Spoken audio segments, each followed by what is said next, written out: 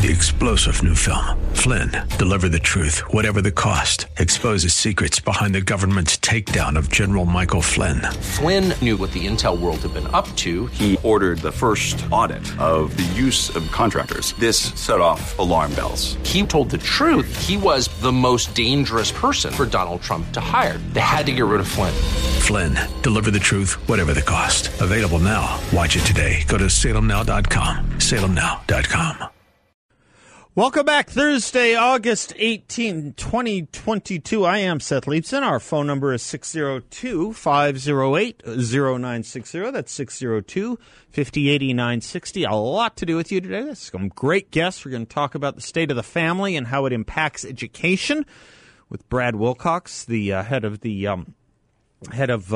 family studies at the University of Virginia. We'll have the great Alan Dershowitz joining us. He has a brand new book out on cancel culture and how it has affected him. We'll do some giveaways to our event coming up here later this month with Larry Elder, who will be joining us in Phoenix for the debut and premiere of his new movie, Uncle Tom 2. But let me start here. This is how you lose a culture. The Czech novelist Milan Kundera put it this way: the first step in liquidating a people is to erase its memory, destroy its books, its culture, its history. Then have somebody write new books, manufacture a new culture, invent a new history. And before long, the nation will begin to forget what it is and what it was. The world around it will forget even faster, he said. This is why I routinely say the most important statistic in America is that 50%, half of our high school seniors graduate with an F in American history. Consider that. About 3.5 million high school graduates every year, 1.75 million 17 and 18-year-olds are sent into society knowing nothing of this country. Consider that. Just at the age of a person's first vote, just at the age to go off to college, just at the age to join the military, just at the age to enter the workforce as an adult, and you are an alien in your own country, a country you simply do not know. And you can vote and work and be considered the right age to join up and defend that country in uniform. Again, a country you don't know. Now, extrapolate those 1.75 million American aliens or citizen aliens to America over a generation, 30 years, and you see where you go or what you get. In a book titled The Abolition of Man, a title that should be remembered and thought deeply about, The Abolition of Man, C.S. Lewis writes that, quote, "For every one pupil who needs to be guarded from a weak excess of sensibility, there are 3 who need to be awakened from the slumber of cold vulgarity. The task of the modern educator is not to cut down jungles, but to irrigate deserts. The right defense against false sentiments is to inculcate just sentiments. By starving the sensibility of our pupils, we only make them easier prey to the propagandist when he comes." Mark that point well, too. To teach a child poorly or for a student to be miseducated is to make him all the easier the prey for the propagandist, all the easier the prey for propaganda. Enter, again, Professor Kundera's warning. The first step in liquidating a people is to erase its memory, destroy its books, its culture, its history, then have somebody write new books, manufacture a new culture, invent a new history, and before long the nation will begin to forget what it is and what it was. How else do you think we end up with a suffused notion around here that America is systemically racist and it all results from our institutionalized racism ab initio, from our beginning to the present, a legacy we never overcame? No great historian until about the 1970s ever taught that, because no great historian ever believed that. And they never believed that because they never thought that. And maybe there simply have been no great historians since the 1970s, really. Your Henry Steele Commagers, your Arthur Schlesingers, your Daniel Boorstins, your Samuel Eliot Morrisons, all FDR liberals. They never taught that crap because they never thought it was true or dawned on them. And to this list, yeah, sure, you could add David McCullough as well. We lost him last week. But beginning about 1980, with Howard Zinn in his book A People's History of the United States, a new industry of self-flagellation for socialism took hold, which would be about the same year 1960s radicals would have been joining the age to take on tenure track and other late 20s academic and journalistic responsibilities and careers. We started with Zinn and A People's History, and we ended with the 1619 Project and curricula that goes even further by vaingloriously actually changing the date of our founding, thus to burn into amber even further that our parturition was not delivered in the Hospital of Freedom and Equality, but in the back alley and backwater of slavery and inequality. Steve Hayward today flags an essay by a professor of history at the University of Wisconsin-Madison. It's hard to compete for being the most left-wing campus in America, what with Pitzer and Evergreen State and Berkeley and Harvard and so many more, but University of Wisconsin-Madison was always in that vanguard of the top 10 most port side. The professor there, a good lefty for now, though he's trying to be canceled and may become a liberal recruit as a result, the professor there questions journalism as scholarship when it comes to American history, particularly the 1619 Project, which was invented and edited by a journalist, someone with a bachelor's degree in communications and a master's degree in journalism. Nikole Hannah-Jones has no doctorate and no degrees in history, American or any other, and yet has foisted upon us the greatest revisionist history project in not just our lifetimes, but in memory. This liberal left professor at Wisconsin pretty much just couldn't take it anymore. And he wrote the following, quote, "Whether or not historians believe that there is anything new in the New York Times Project created by Nikole Hannah-Jones, the 1619 Project is a best-selling book that sits at the center of current controversies over how to teach American history. As journalism, the project is powerful and effective. But is it history? Yet, as a historian of Africa and the African diaspora, this professor writes, I am troubled by the historical erasures and narrow politics that these narratives convey. If history is only those stories from the past that confirm current political positions, all manner of political hacks can claim historical expertise. History is not a heuristic tool for the articulation of an ideal, imagined future. Rather, it is a way to study the messy, uneven process of change over time.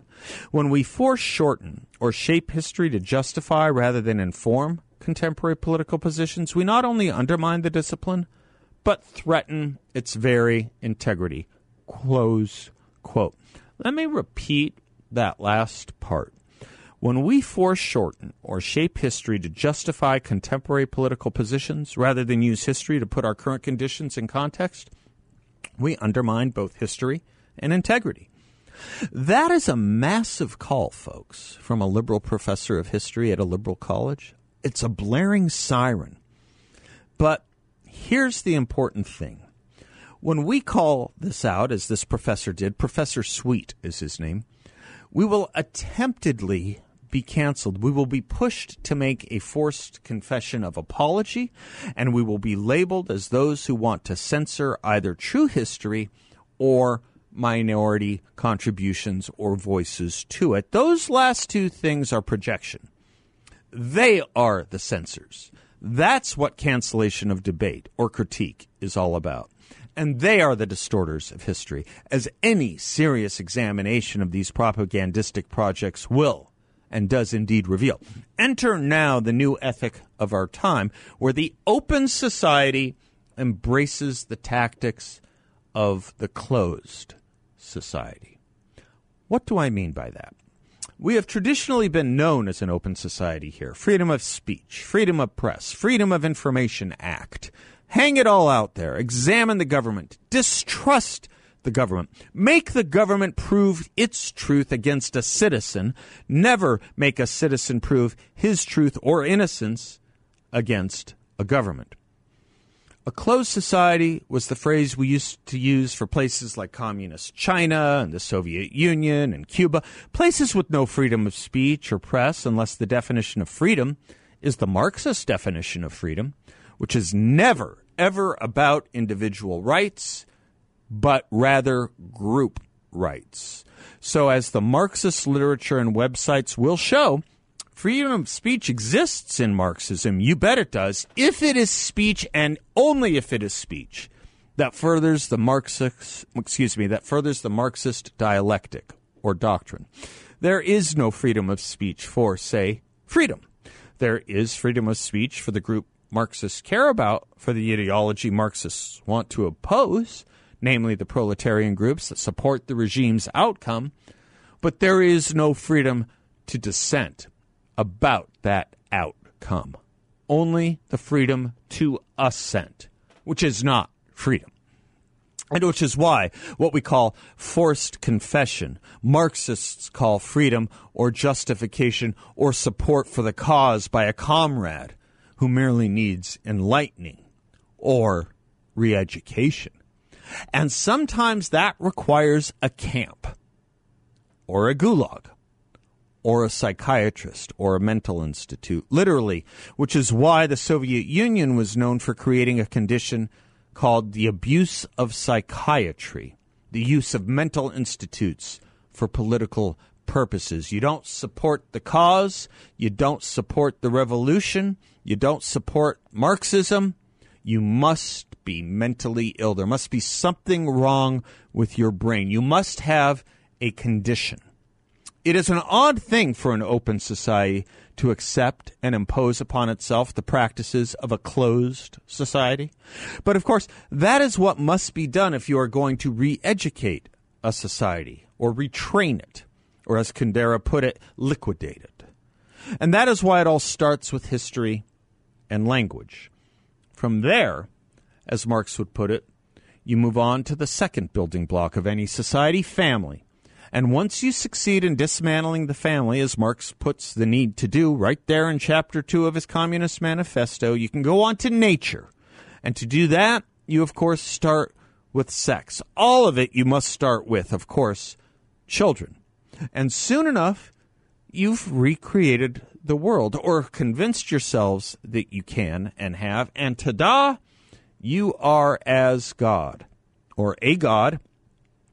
What power to be able to change human nature, civil institutions, and history. Closed societies can do that. Open ones cannot.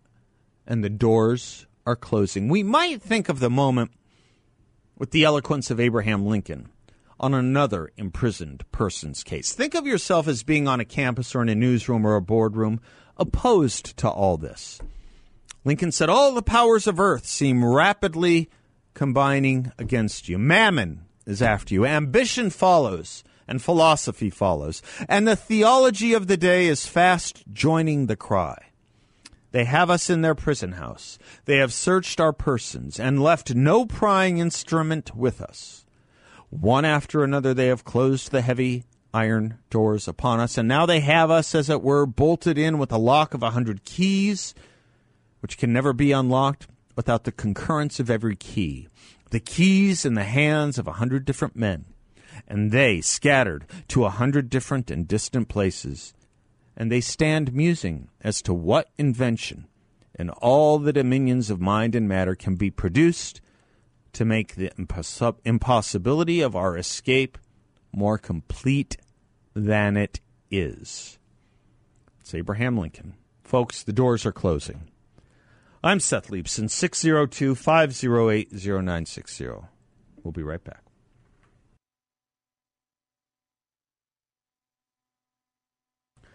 Welcome back to the Seth Leibson Show. Other people have talked about it, and I'm often loath to do what other people have talked about, but I'm also reminded often that not everyone listens to everything else and other things that I may listen to or that a lot of other people... Anyway, you get the point, and sometimes stories are just too important to not also give more air to. Michael Hayden, you familiar with him? He's the former CIA director under George W. Bush. Michael Hayden, supposedly a Republican. On yesterday, a British journalist wrote that Republicans were more nihilistic and dangerous than extremist groups and dictatorships around the world. The Financial Times columnist, the British columnist Edward Luce, tweeted, "I've covered extremism and violent ideologies around the world over my career. I have never come across a political force more nihilistic, dangerous, and contemptible than today's Republicans. Nothing close." This man doesn't deserve to be a journalist.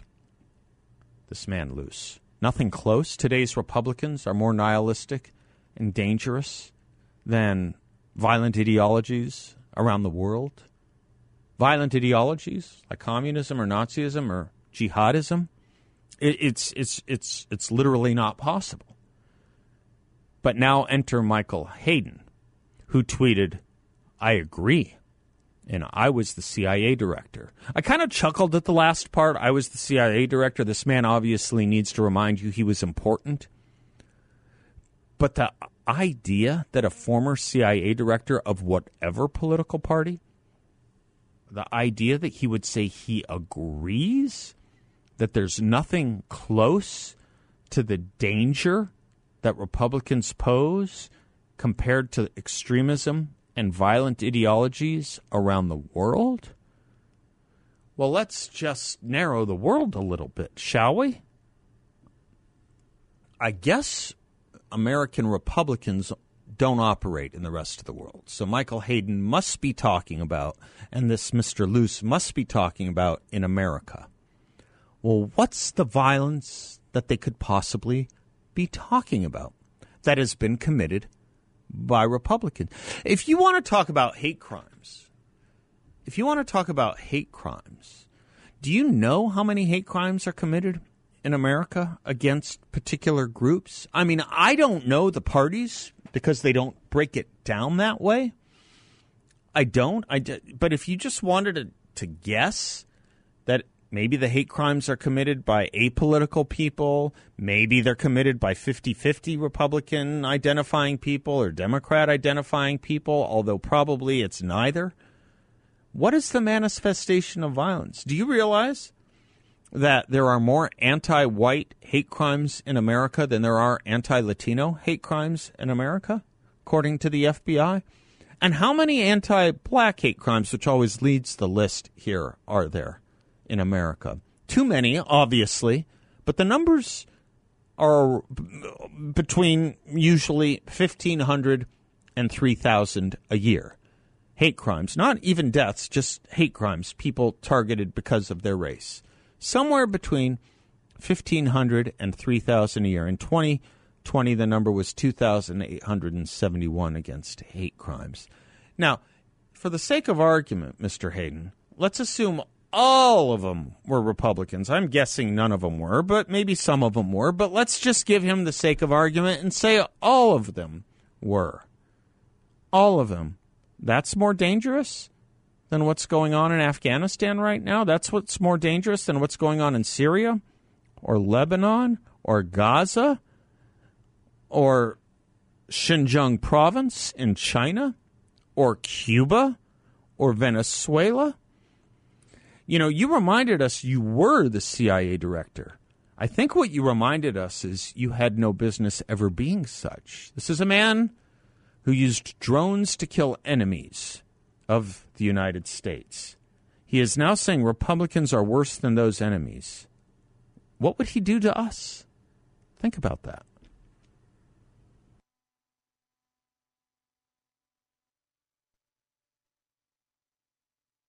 Welcome back to the Seth Leibsohn Show. Your dollar buys less today than a month ago. You know that. Paper money continues to be worth less and less. You're as aware of it as I am every time you go shopping. The good news is that precious metals, particularly gold, traditionally holds hold their value when economies fail, like now. You don't have confidence in this government. I don't either.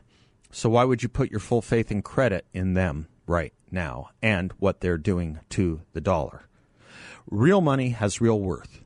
Gold has real worth. It is real money. If you're interested in diversifying your investments and protecting your future, I recommend you call the veteran-owned Midas Gold Group. I own precious metals from the Midas Gold Group. Seb Gorka does. Thousands of you already do. More of you can. Just give them a call at 480-360-3000.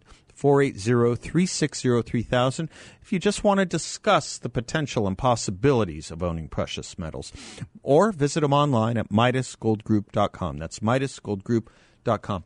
You know, the fact that Michael Hayden, who was the head of the CIA when we were fighting in Afghanistan, can say that there are no greater dangers in the ideologies of the world that threaten the world more than the Republican Party in America. It's perhaps the wrong man to be saying that about the wrong administration to come from, but perhaps also the wrong week to be saying that. The wrong week. Why do I say that?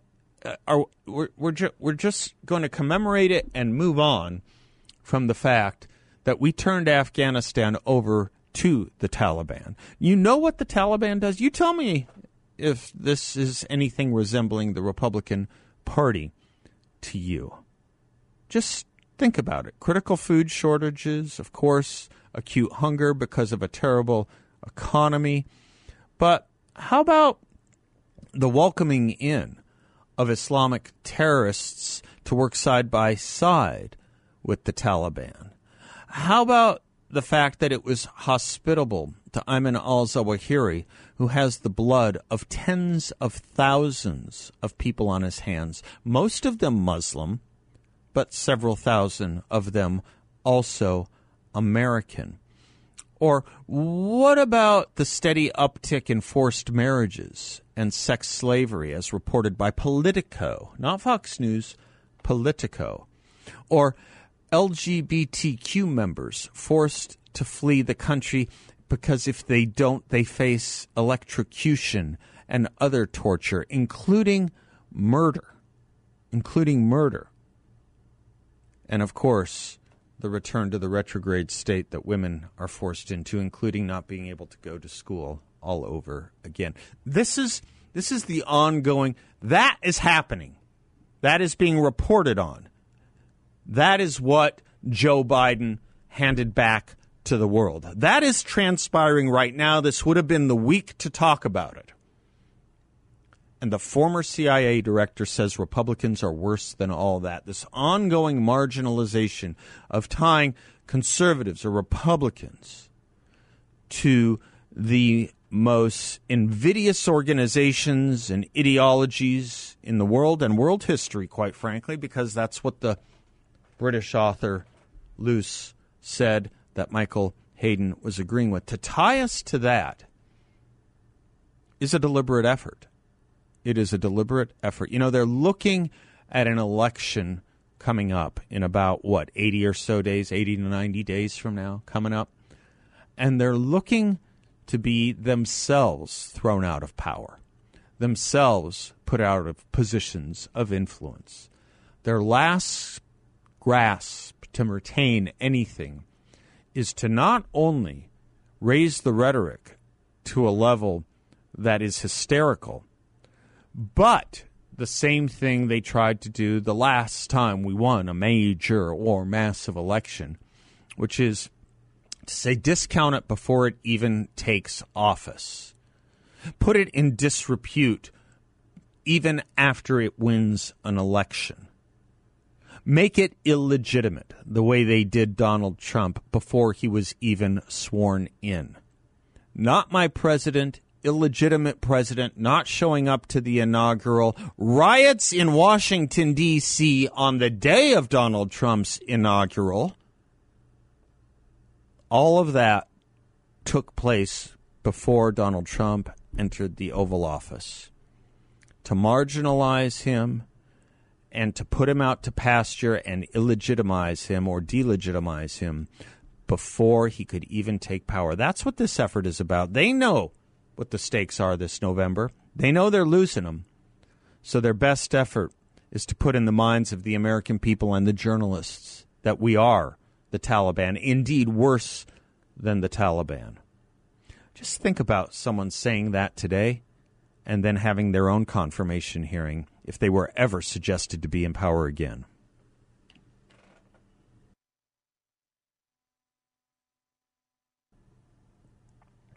Welcome back to the Seth Leibsohn Show. As you may have heard here or on other shows, Larry Elder has a new movie coming out, Uncle Tom 2, a sequel to, obviously, Uncle Tom, which was a beautiful movie. I mean, I watched it so many times. Anyway, he's coming to Phoenix to do a premiere for Uncle Tom 2 on August 24th. He'll be joined by Brandon Tatum. We'll screen the movie, and then they'll take Q&A on the movie or anything that's on your mind, and I imagine there is a lot on your mind. You can get information and tickets about the Uncle Tom 2 premiere August 24th by going to our website, 960thepatriot.com. That's 960thepatriot.com. And we'll give away a pair of tickets right now as well, a pair of free tickets to caller number 3. The reason I never want to say caller number 1, by the way, you know why? I don't want people to rush, if they're driving. I don't want them to say, I have to be caller number 1. But any event, if you are caller number 3 at 602-508-0960, we are delighted to give you 2 free tickets, thanks to Gene here in our promotions department, who's given us a bunch of tickets to give away. Not a bunch, but some anyway. August 24th, Uncle Tom 2, third caller. I love seeing that. I love seeing that board do that. It's so fun. Caller number 3 will get a pair. And if you are trying to call, you can... we have our winner. So if the phone is ringing or you're trying to call in, we got our caller number 3. So you can still buy tickets at 960thepatriot.com or stay tuned over the next couple of shows. We'll be doing some more giveaways.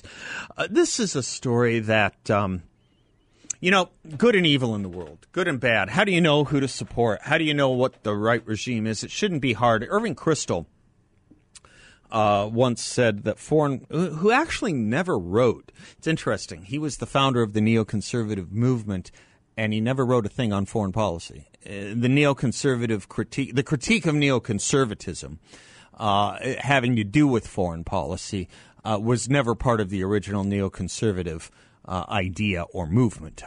It transmorphed into that much later through Irving's son and others. It was originally a domestic policy ethic, and anyway, when he was once asked about foreign policy and why he didn't write, Irving Kristol, why he didn't write much about foreign policy, he said, "Foreign policy is easy. All you have to do is have a good moral sense. Just know the difference between good and bad." Well, once upon a time, we thought that was easy, too, didn't we? During a press conference in Berlin on Tuesday, Palestinian Authority President Mahmoud Abbas refused to apologize for the Palestinian terrorists who took hostage and then killed 11 Israeli athletes at the 1972 Munich Olympics. Instead, on German soil, he was in Germany, where the Holocaust, of course, was orchestrated, Abbas said this: "If we want to go over the past, go ahead.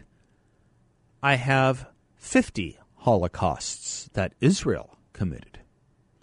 The first point to note here, according to, who is this, Jackson Richman over at the Washington Examiner, the first point to note here is that Israel's very existence is the opposite, the antithesis of the Holocaust. Israel was founded so that the rallying cry of never again would become a reality.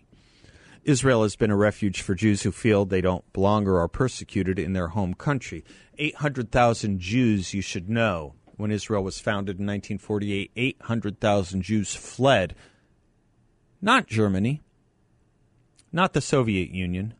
They fled Arab states. Yes, there were Jews that lived in Arab states, places like Iraq, places like Syria. They fled him. 800,000 fled for Israel because they wanted a refuge where they weren't second-class citizens subject to slaughter. The Jewish state even helps non-Jews, such as Syrians persecuted by Bashar Assad's genocide against his own people. Second, Israel is the only democracy in the Middle East. It welcomes people of all backgrounds. Arabs even serve in the Israeli government. Think about that next time someone calls Israel an apartheid state.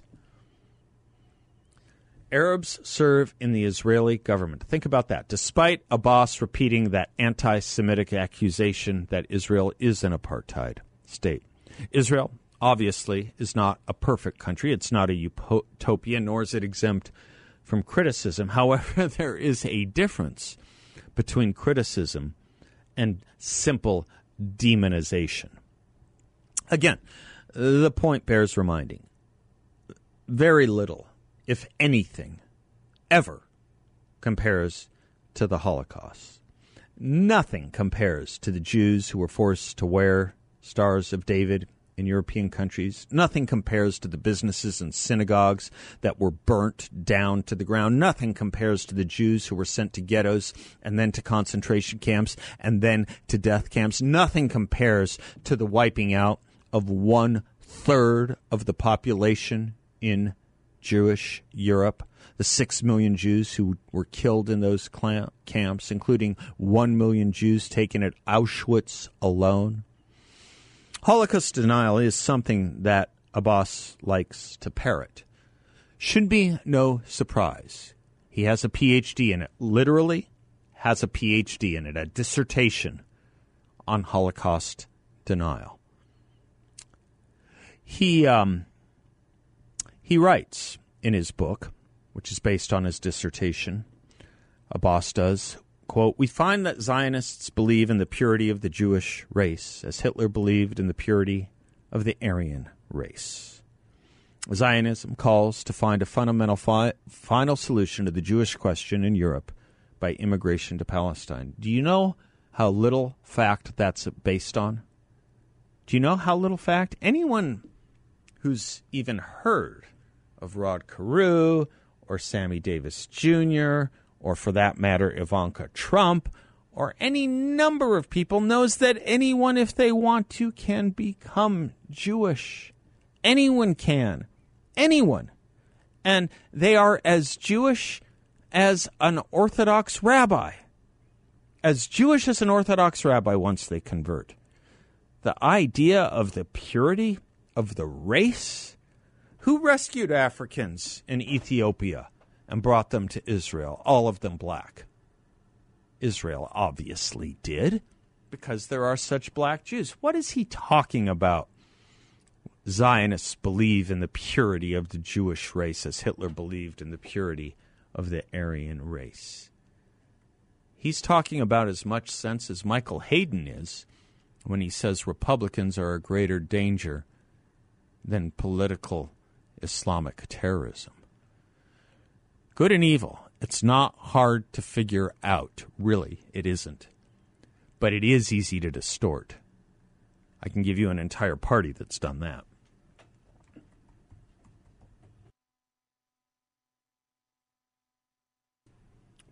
Portions of this show are brought to you by the good people at YRefy. If you are interested in a really unique investment opportunity, a remarkable investment opportunity with a great return for investors, check out my friends at YRefy. They're offering a fixed no-load interest rate up to 10.25% for investors, all in a secure and collateralized portfolio. YRefy is a due diligence-approved firm, as I say, run by really good people who are doing very well by doing good for others, and you can be a part of that as well. Check them out at investyrefy.com. That's the word invest, the letter Y, REFY.com, or give them a call at 855-316-3087, 855-316-3087. Brad Wilcox, professor at the University of Virginia, is going to join us at the top of the next hour on a new study he just completed on how stronger families, more intact families, lead to better educational performance it is perhaps the demonstration through social science of a lot which many people would normally just find conventional wisdom.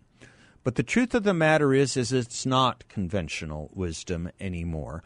And this is something that matters too, especially in an ethos where there is so much targeting the family, including quote-unquote civil rights organizations that are in the business of and wanting to quote-unquote disrupt the notion of the Western family. But if you want to improve things like suspensions and expulsions, if you want to improve things like children having to repeat grades, if you want to improve things like a student's ability to complete their homework or schoolwork, if you want to improve things having to do with classroom behavior, there is a major statistical difference. Major. I mean, I'm talking by like even 45, 46, 47, nearly 50% in some cases between students who come from intact families versus students who come from non-intact families. This isn't, of course, to cast aspersions or blame on the great and hard work that single-parent families go through, but we all know it's harder. It's harder on a lot of levels. And this is why I have said, Bill Bennett, a few other education reformers have said, if you want to improve education, there's a lot of ways to do it. Of course, teacher quality is one. But give me better families as well. Give me better families and other civic institutions. Give me better churches. Give me better synagogues. Give me better families, and we'll give you a better country. It's not rocket science, but we've achieved an age. We've reached the point in an age where you have to treat it like it is rocket science and do the analysis, because there are efforts and movements and theologies that want to tell you it's bunk, and it's not. It's demonstrable. It's demonstrably true. Brad Wilcox will join us in a moment. 3-star General Michael J. Flynn, head of the Pentagon Intelligence Agency, knew all the government's dirty secrets. He was one of the most respected generals in the military. Flynn knew what the intel world had been up to. He understood its funding. He ordered the first audit of the use of contractors. This set off alarm bells. The explosive new documentary, Flynn, Deliver the Truth, Whatever the Cost, uncovers the facts behind this scandal. Flynn told the truth. He was the most dangerous person for Donald Trump to hire. I find out the worst enemy that I'm going to face in my life is right here in America. They took my assessment and they wanted me to change it. And I was like, I'm not changing it. They had to get rid of Flynn. With in-depth interviews, archival footage, and never-before-seen personal records of the man behind the headlines. I just felt like I was drowning. Flynn, Deliver the Truth, Whatever the Cost. Available now. Watch it today. Go to salemnow.com. salemnow.com.